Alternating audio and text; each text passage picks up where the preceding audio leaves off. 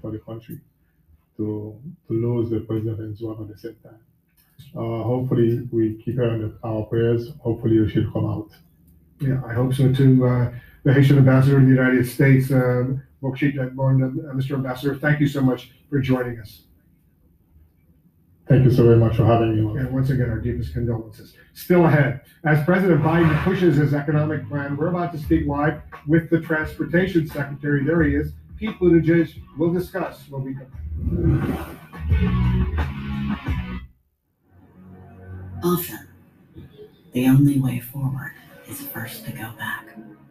We go back to begin again, striving for what's next, to build what will bring us closer together.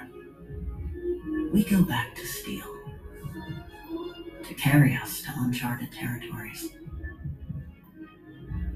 Back to water that allows us to go further.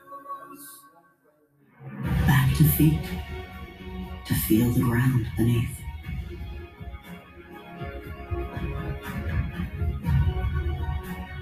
As mobility evolves, so does humanity. For you,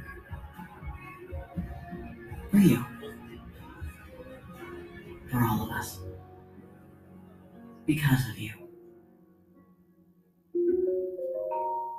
I'm Julia Chastity. I'll speak to newsmakers, risk takers, and the ultimate game changers.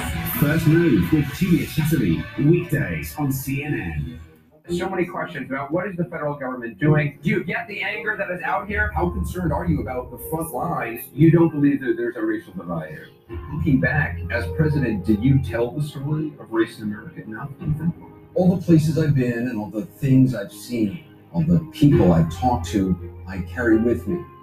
They're part of what I do right here, holding the powerful accountable, keeping them honest. AC 360, Tuesday through Saturday only on CNN.